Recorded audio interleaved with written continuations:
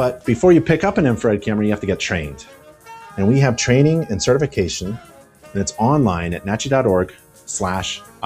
You have to get trained in order to interpret what your infrared camera is showing you. Think of an infrared camera as a flashlight.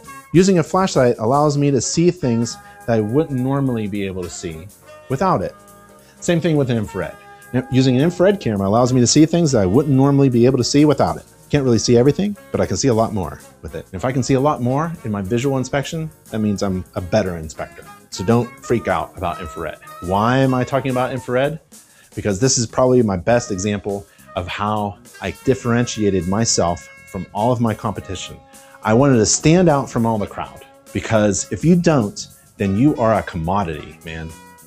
You're interchangeable with anybody else. And if you are different, it's only because of price. And they're gonna pick the cheapest one.